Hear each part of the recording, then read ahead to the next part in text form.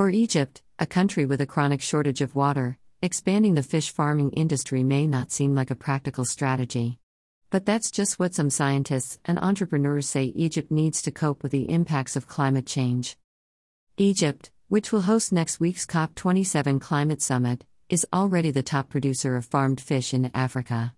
Parts of the vast Nile Delta are dotted with man-made, open-air ponds stocked with tilapia, perch, and other fish.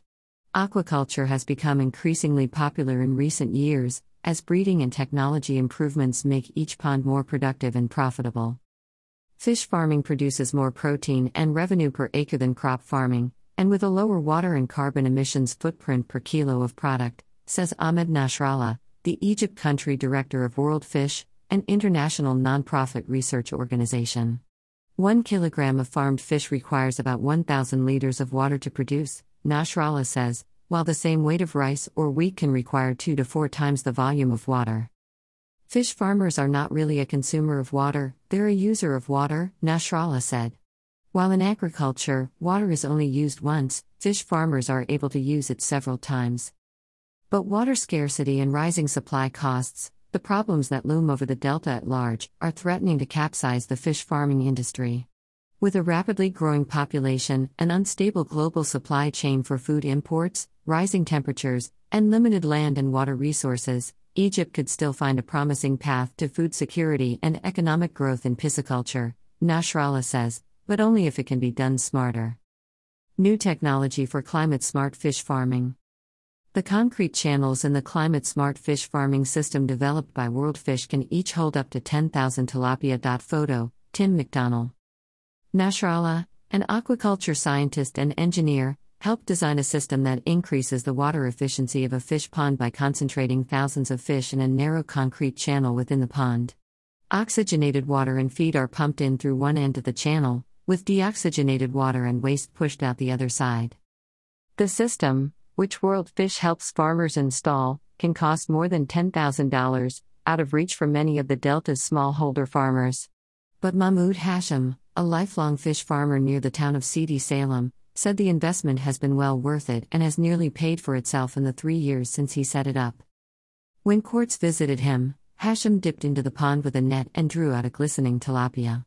5 months ago, he said, it was smaller than a finger. Now it's bigger than his hand. In other farms, it would take a whole year to reach this size, he said. No one can produce so much food from just 2 acres.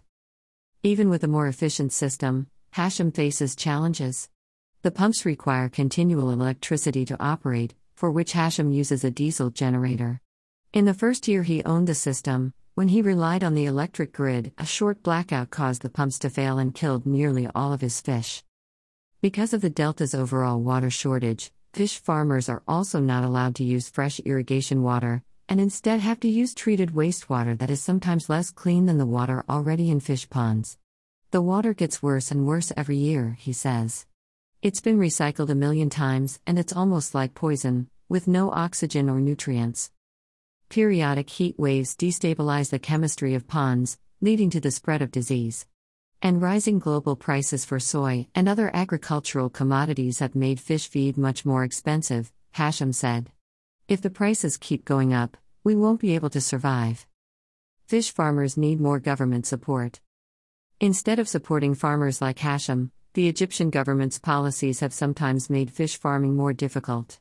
Rental prices paid to the government for fish farms on state-owned land have quadrupled in the last few years, even as regulation of water pollution from sewage and industrial sources has lagged, contaminating at least 1,300 fish farms, according to a 2022 investigation by Climate Tracker.